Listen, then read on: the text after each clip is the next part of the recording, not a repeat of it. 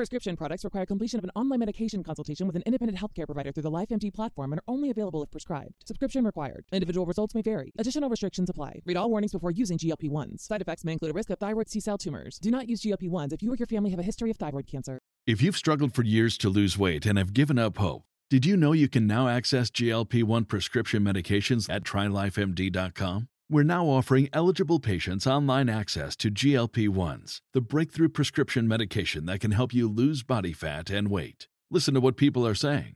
It's fun to put on jeans that you couldn't get into 6 months ago. Every morning, I look forward to getting on the scale. For anybody who's struggling with their weight, it's a godsend.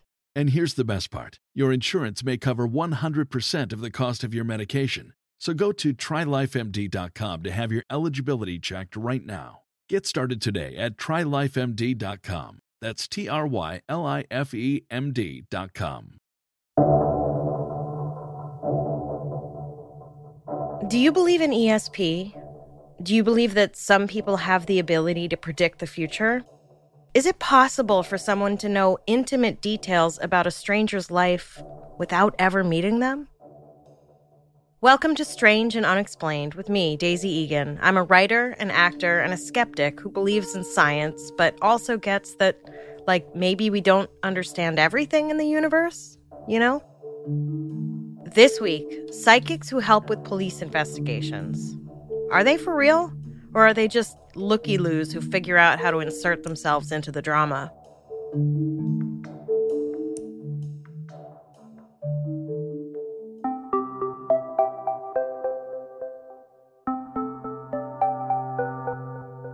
You probably won't be surprised to hear that I'm skeptical when it comes to psychics. And I have good reason to be.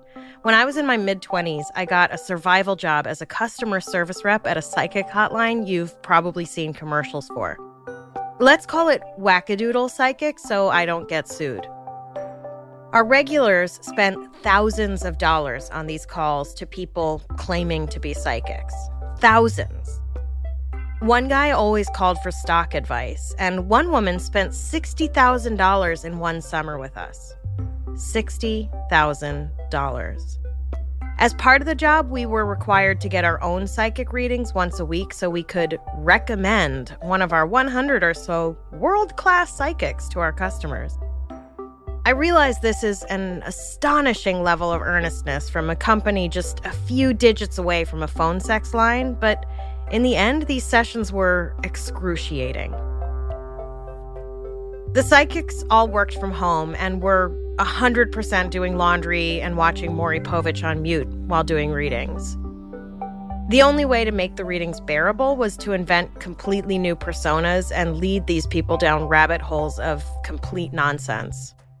Miss Goldenfeather, I would say, who 99% of the time was a white lady who was just appropriating someone else's culture.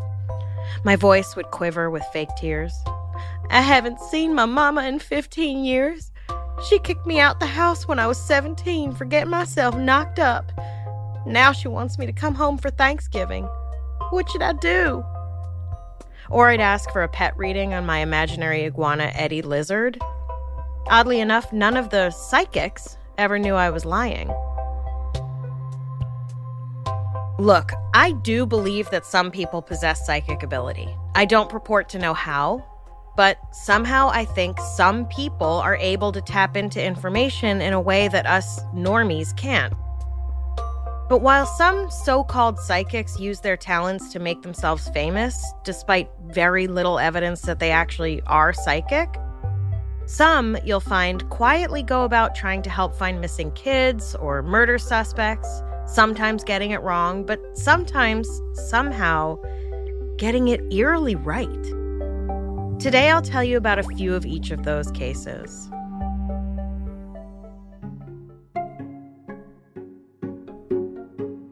Sylvia Browne. What can I say? A lot, actually. Sylvia Browne, world-renowned psychic who claimed to be able to predict the future, have answers to mysteries no one else could solve, and often convinced police to spend precious time and funds following her predictions. You might remember Sylvia from her regular appearances on the Montel Williams show in the 90s and 2000s. She had overly processed blonde hair, which, no judgment because same. But hers was long and looked like it could have been bought in the Halloween section at Kmart. She was one of those women who clearly was becoming addicted to plastic surgery, and if she hadn't died at 77, she would have ended up carving her face into oblivion.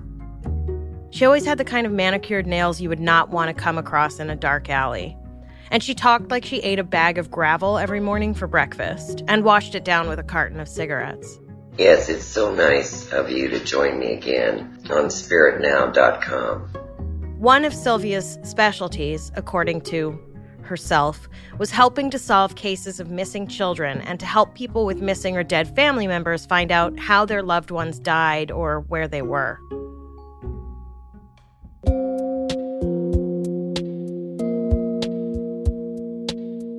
In 1999, 9-year-old Opal Jo Jennings was playing with two friends aged 4 and 2 in the yard at her grandparents' home in Saginaw, Texas. A year earlier, her single mother, Leola, sent Opal to live with her grandparents so Leola could work and save money. I just want to pause here for a brief moment to point out how fucked up it is that we live in a country where a parent has to send their child thousands of miles away just so they can work. Anyway. On a March day in 1999, while Opal played in her grandparents' yard, a man pulled up in a dark car and, according to the two children who were with Opal, got out of the car, grabbed Opal, punched her in the chest, put her in the car, and drove away. I'm going to go ahead and guess that conducting an investigation based on the accounts of a 2- and a 4-year-old is challenging. The 4-year-old said the man was either light or dark complected and drove a purple-D black car. Not the most helpful. When Opal's father was ruled out as a suspect, because remember, most kidnappings happen by a family member, police began to focus on known sex offenders in the area and zeroed in on Richard Lee Franks, who fit the vague description the 4-year-old kid had given. Franks was eventually sentenced to life in prison for the abduction, despite there being no physical evidence.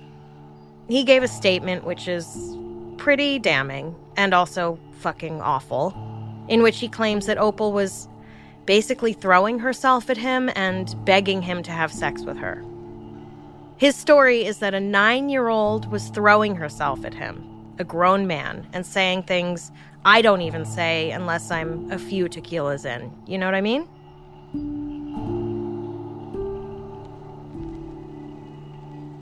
Suffice to say, Franks had an IQ of 64 and claimed to have been coerced into a statement and confused about what he was being asked by police.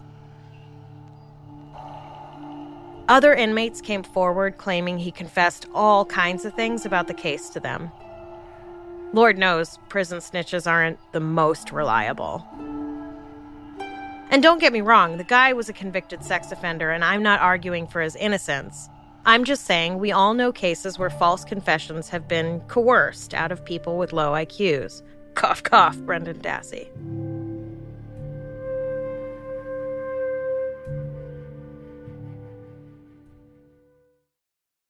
A month after Opal went missing, before there were any suspects, her grandmother went on the Montel Williams show to get information about her missing granddaughter from Sylvia. Which, no shame. People do all kinds of weird shit when they're grieving. Montel called Opal's grandmother to the stage, and almost before this woman can sit down next to Sylvia, Sylvia told her that Opal had been taken by a white man and then sold to someone in Japan, quote, on the Asian market. She's not dead, but what bothers me. Now, I've never heard of this before, but for some reason, she was taken and put into some kind of slavery thing and taken into Japan. Like what? The Asian market?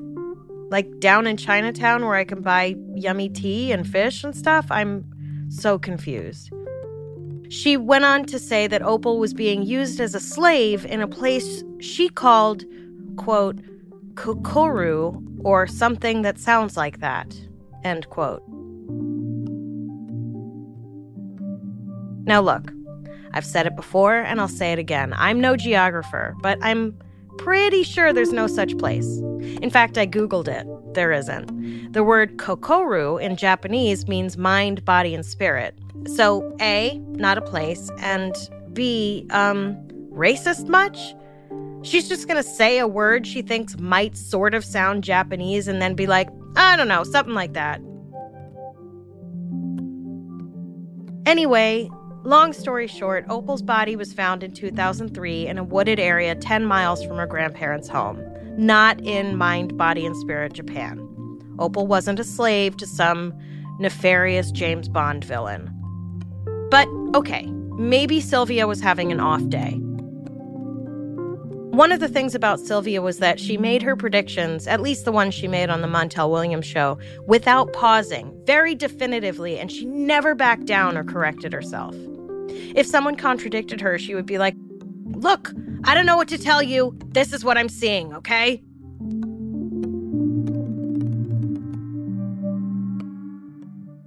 Prescription products require completion of an online medication consultation with an independent healthcare provider through the LifeMD platform and are only available if prescribed. Subscription required. Individual results may vary. Additional restrictions apply. Read all warnings before using GLP-1s. Side effects may include a risk of thyroid C-cell tumors. Do not use GLP-1s if you or your family have a history of thyroid cancer. If you've struggled for years to lose weight and have given up hope, did you know you can now access GLP-1 prescription medications at TryLifeMD.com? We're now offering eligible patients online access to GLP-1s, the breakthrough prescription medication that can help you lose body fat and weight. Listen to what people are saying. It's fun to put on jeans that you couldn't get into 6 months ago. Every morning, I look forward to getting on the scale. For anybody who's struggling with their weight, it's a godsend. And here's the best part. Your insurance may cover 100% of the cost of your medication. So go to TryLifeMD.com to have your eligibility checked right now. Get started today at TryLifeMD.com. That's TryLifeMD.com.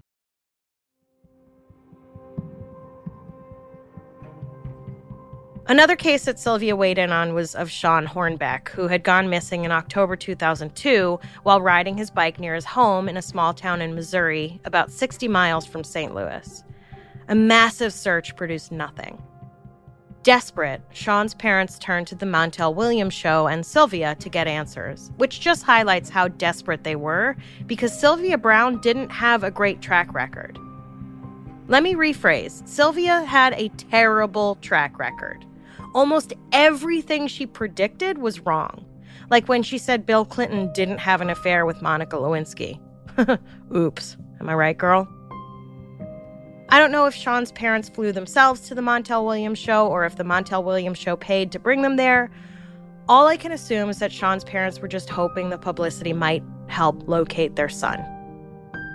Sylvia told them that Sean had been taken by a, quote, dark-complected man with dreadlocks who was driving an older Chevrolet with tail fins.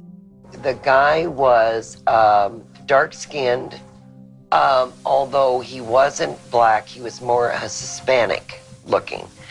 Had real long, dark hair, and strange enough Hispanic, but he had dreadlocks. She told them Sean was dead, buried by some jagged rocks in the woods.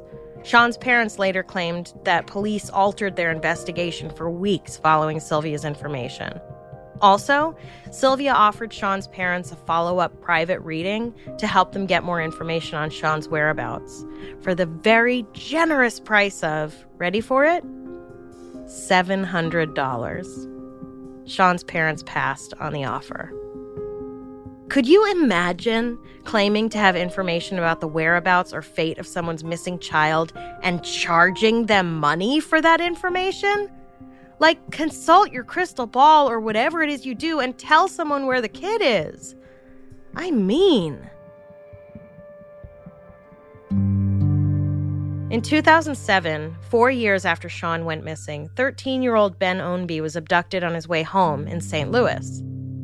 A witness said a man in a white truck grabbed him, put him in the truck, and drove away. I sincerely hope this means that the witness immediately went to the police and that it wasn't like days later when the police were looking for Ben and the guy was like, oh, yeah, come to think of it, I did see a kid get pulled into a truck that sped away. Sheesh. Seems like an important detail, huh, guys? 4 days after Ben went missing, officers responding to an unrelated call saw a white truck at an apartment complex that fit the description the witness gave. A white guy with short hair named Michael Devlin was taking out his trash, and the officers took the opportunity to talk to him. Devlin was friendly and chatty until the officers brought up Ben Ownby. Then he got cagey. The officers reported all this to the FBI, who moved in on Devlin either that day or the next and found not only Ben Ownby in his apartment, but also Sean Hornbeck. Sean was very much alive and definitely not buried by some jagged boulders. Back in 2002, when 11-year-old Sean had been biking to a friend's house, Devlin hit him with his truck, then scooped him up and threw him in his van. The reason he gave police for why he did this? He was lonely. He was lonely, you guys. For the 4 years that Sean was held captive, he had access to the internet, phone, and was allowed to ride his bike outside. One account I read said that Devlin would sometimes let Sean drive his truck. Devlin worked at a pizza place, which means Sean had hours by himself. What did this guy do to Sean that he didn't try to escape?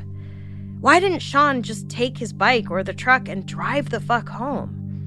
Why didn't he call the police? And listen, before you accuse me of victim blaming, I'm not. These are genuine questions. Like, what happens to a person to make them so compliant? Threats? Just plain old Stockholm Syndrome? You always think that if you were ever taken, you would spend the rest of your life trying to get home, you know? But 4 years, you guys. 4 years in which Sylvia could have gotten more messages from, quote, God about where Sean was. Yes, she claimed to have a direct line to God, and that's how she got her information. Especially considering Sean later reported that he thought about his parents every day, prayed every night that they would find him, and even reached out to them on the internet. You'd think Sylvia would have gotten some of that intel. In fact, Michelle McNamara, who you probably know if you read or watched I'll Be Gone in the Dark, predicted that the same guy who took Ben probably took Sean. You know how she did that? By using actual information available to the public. She also found a few other cases of missing boys she believed may have also been taken by Devlin. Unfortunately, those cases had already gone too cold and remain unsolved. It's just a shame that the police listened to Sylvia Brown when there was a person out there who actually was putting the pieces together. Also, you better be goddamn good and sure you know the perpetrator was a person of color before you go throwing those accusations around. I don't give a shit if you actually are psychic. You better ask your source to triple check that shit. A man with a dark complexion and dreadlocks? Jesus Christ, lady. So, Sylvia Brown was a fraud, right? We're all on the same page? Good. And here's the thing. It's all well and good for me to sit here making fun of her, but the people she preyed on were shattered and desperate. They were parents and loved ones of missing children and spouses. Sylvia Brown was like an ambulance chaser who, instead of offering half-assed shitty counsel, offered completely made-up shit that really did nothing for anyone. One last story about how Sylvia got something spectacularly wrong, because this one is bananas. In 2002, David Rapaski and Amanda McClelland, David's wife and mother of his 3 children, went on the Montel Williams show to get some answers about the whereabouts of Amanda's mother, Linda, who had mysteriously vanished 2 years earlier. Now, why Montel Williams kept having this psychotic liar on his show to spout nonsense is beyond me. He had to have known by then that almost none of her predictions were ever right. I guess the I Married a Stripper and I'm Not the Father of Her Baby shows weren't pulling in the ratings like they used to. So Amanda and David ask Sylvia where Linda is, and Sylvia says Linda is alive in Orlando, Florida, and was taken by a man with the initials MJ. I wish to baby Jesus I could find a video of this encounter, because there's David Rapaski, Linda's son-in-law and father of her 3 grandchildren, sitting right there with his wife asking about his poor dear old mother-in-law, all the while knowing full well he had fucking murdered her. This human trash can was having an affair with his mother-in-law, which, gross, but also whatever, you do you. And she threatened to tell her daughter, who was pregnant at the time. So he did the only logical thing, which was to stand on her neck till she died, dump her in the basement until he found a, quote, good place to bury her, at which point he had a friend, a guy named Donald, help him bring her out to the spot he'd picked and was like, okay, you dig the hole, I'm out of here. Which is like, what? You're just gonna bounce and leave this dude here with the corpse of the woman you murdered? I don't know if that's trust or stupidity. So his moron friend Donald digs the hole and then calls him and is like, duh, boss, what do you want me to do with the body? And David goes, you didn't bury it? And Donald was like, no, I was waiting for you. And David's like, yeah, bro, I'd love to, but can you just do it? He makes Donald dig the grave and bury the body of the woman he murdered because, I don't know, he was too busy? Look, I know some friendships are super tight, but this just seems beyond the pale. It wasn't until a year or so later, when they were both arrested for a string of burglaries, that Donald spilled the information in an effort to save his own hide. The last thing I'll say about Sylvia Browne is that she predicted she would die at 88. She died at 77. Man, this lady was fucking bad at her job. Now, like I said, I don't think it's outside the realm of possibility that a person can have psychic abilities. I do think that Sylvia Browne did not have psychic abilities. But I wanted to present you with some cases where psychics got it right. It turns out those cases are very hard to find. Even if you pop over to readersdigest.com, which I don't recommend, and read articles with headlines like 20 times psychics got it right, once you barely scratch the surface on those cases, you find out it's a little more complicated. It's super hard to get good statistics on police use of psychics in investigations. Police don't really like to talk about how much they rely on psychics. And as some cases get older, the information on them changes drastically. If you read 5 articles about a case from 50 years ago, each written in a subsequent decade, you'll find the reporting goes from police credit so-and-so psychic for pointing them in the right direction to initially police admitted to using a psychic's help but later retracted the statement to eventually police adamantly deny using a psychic in the case and claim that any information a psychic may have given was patently wrong. So it's a little hard to keep track of. But according to an article in Forbes, the CIA conducted a study and found that 8 out of 11 police officers polled said they used psychics to help them solve crimes. 8 out of 11. Oddly enough, I couldn't gain access to the CIA report, even though it was supposed to be declassified. The link was broken. I think someone high up read the report and was like, fuck no, burn that shit. But 8 out of 11 is a lot. I don't even think 8 out of 11 people believe in psychics generally.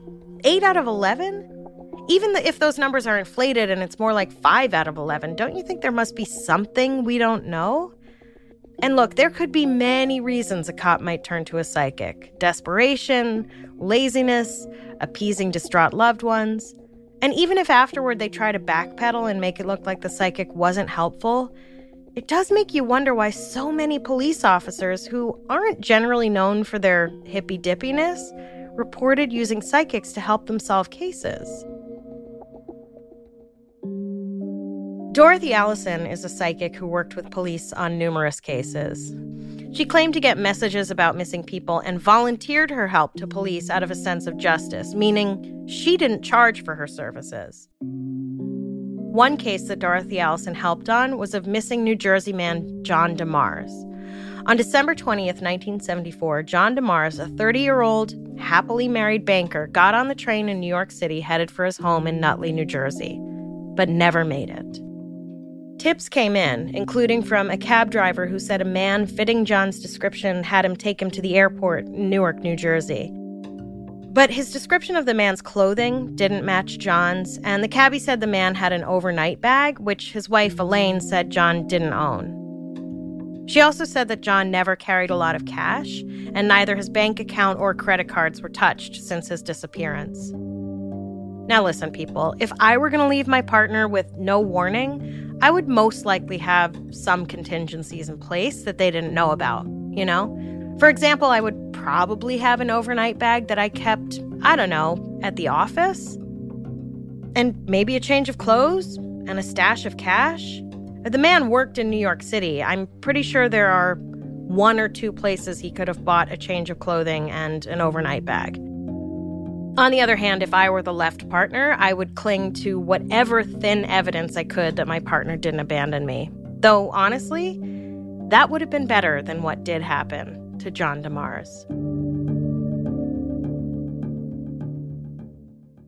Prescription products require completion of an online medication consultation with an independent healthcare provider through the LifeMD platform and are only available if prescribed. Subscription required. Individual results may vary. Additional restrictions apply. Read all warnings before using GLP-1s. Side effects may include a risk of thyroid C-cell tumors. Do not use GLP-1s if you or your family have a history of thyroid cancer. If you've struggled for years to lose weight and have given up hope, did you know you can now access GLP-1 prescription medications at TryLifeMD.com? We're now offering eligible patients online access to GLP-1s, the breakthrough prescription medication that can help you lose body fat and weight. Listen to what people are saying. It's fun to put on jeans that you couldn't get into 6 months ago. Every morning, I look forward to getting on the scale. For anybody who's struggling with their weight, it's a godsend.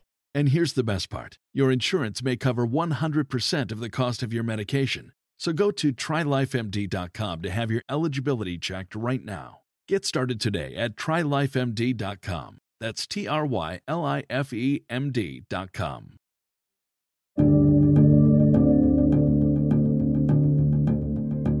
When John had been missing for about 3 weeks, his wife, Elaine, and his mother called psychic Dorothy Allison for help. Now, I don't know anything about what led them to this decision, but I will say that if we learned anything about the cops in New York and New Jersey from the Watcher episode and the Vanishing Men episode, I'm going to go out on a limb and say the police weren't, scouring the tri-state area looking for John. More likely, they were like, meh, he probably killed himself. Case solved. So whatever the reason, they reached out to Dorothy Allison, and this is what she had to say. John was dead. She said she saw, quote, a river, a row of tires, an ice pond, an amusement, and the number 166. She also said, quote, the area smelled like fish. Dorothy said the body would be found somewhere they already had searched on February 21st. John's body was discovered on the banks of a river on February 22nd, which I will grant you is not February 21st, but come on, that's pretty damn close. The guy went missing on December 20th, and this lady knew within a day when he would be found 2 months later, and that there was a river. I checked the route between Penn Station, where John would have gotten on the train, and Nutley, New Jersey, where he lived. It passes over some water, sure, but it's not like it runs along a river for miles. It's not like she thought, well, most likely he fell into the river because that's where the train runs. He could have just as easily been in a field or a ditch. John's body was found by a father and son who were looking for stray bows that they might have lost while practicing archery at a nearby archery range, which could absolutely be considered an amusement, if you ask me. There was a row of tires on a nearby fence. Now ask yourself this. When was the last time you saw a random row of tires not at a tire store? Maybe it was just a really good guess, but again, how could she know he was by a river? The number 166 that Dorothy said she saw, there was a barge a few miles from where John's body was found with the number 166 written on it. Now, some could argue that Dorothy was from New Jersey and maybe she was just familiar with the area. Okay, but I'm from Brooklyn and I can't tell you what the entire borough looks like. And again, John could have been anywhere. Anywhere. But this lady's he's by a river, near an amusement, near a row of tires, and the number 166. And he was. Even if it was just a good guess, that shit is weird.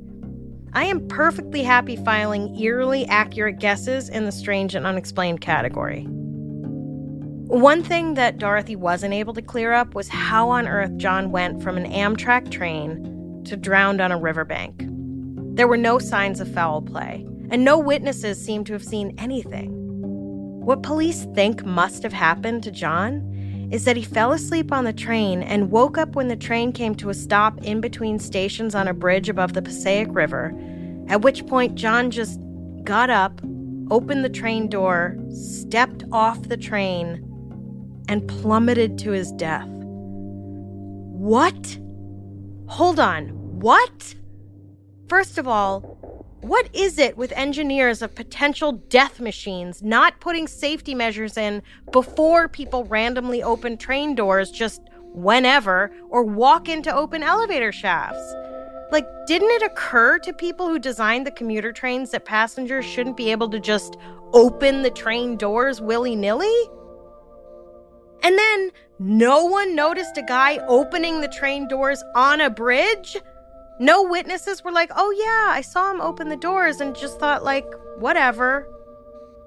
And then, could you imagine being half asleep, thinking you're getting off at some suburban New Jersey train stop and suddenly finding yourself falling hundreds of feet to your death? Is there a worse way to die?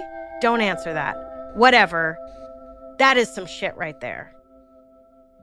Anyway, it's a shame John didn't send Dorothy messages from beyond the grave about how in the world this happened to him. I'll leave you with one last story. Toward the end of my tenure at Wackadoodle Psychics, I posted an open letter on my own website airing my frustrations with some of the worst asshole customers I was tired of dealing with. So fed up was I named them by first and last name, said where they were from, and said things like, I hope when your children find out you've spent their college funds on bullshit psychic readings, they leave you to spend the rest of your sad, lonely life in your house you'll no doubt foreclose on. I also named the company by their real name. A coworker of mine called it a coup de blog. About a week later, the owner of the company Googled his own company, like you do once in a while to make sure no rogue employee is publicly shitting all over you and opening you up to serious lawsuits. And my blog was one of the first things that popped up. I was fired. Strangely enough, the psychic I had had a reading with earlier that week didn't think to warn me. The more spiritual you are, and you know what spirituality means, like I've said so many times in my book, means love God, do good, and then shut up and go home.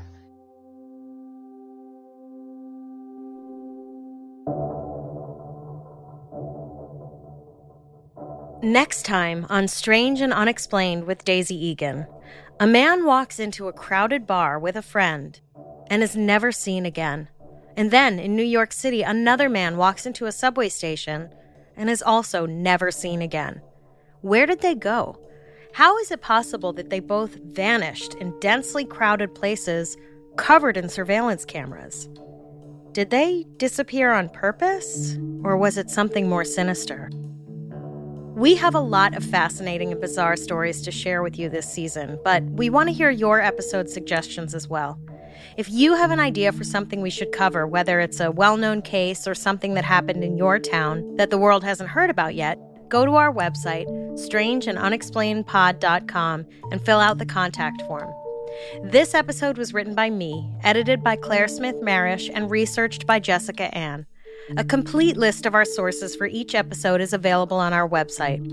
Our episodes are mixed and edited by Jennifer Swatek. If you like our show, help us out by rating and reviewing us on Apple Podcasts. Follow us on Instagram and Twitter. We are at SNUpod, and check out the Strange and Unexplained with Daisy Egan Facebook group to join in the conversation. If you're enjoying our show, check out all of the Obsessed Network shows, including Crimes of the Centuries, a deep dive into historical crimes hosted by award-winning journalist Amber Hunt. This week's episodes cover the botched case against Jeffrey MacDonald. After MacDonald's 2 daughters and pregnant wife were found dead, the question was, who killed them? Was it a quartet of acid-dropping hippies or MacDonald himself? Find Crimes of the Centuries wherever you get your podcasts.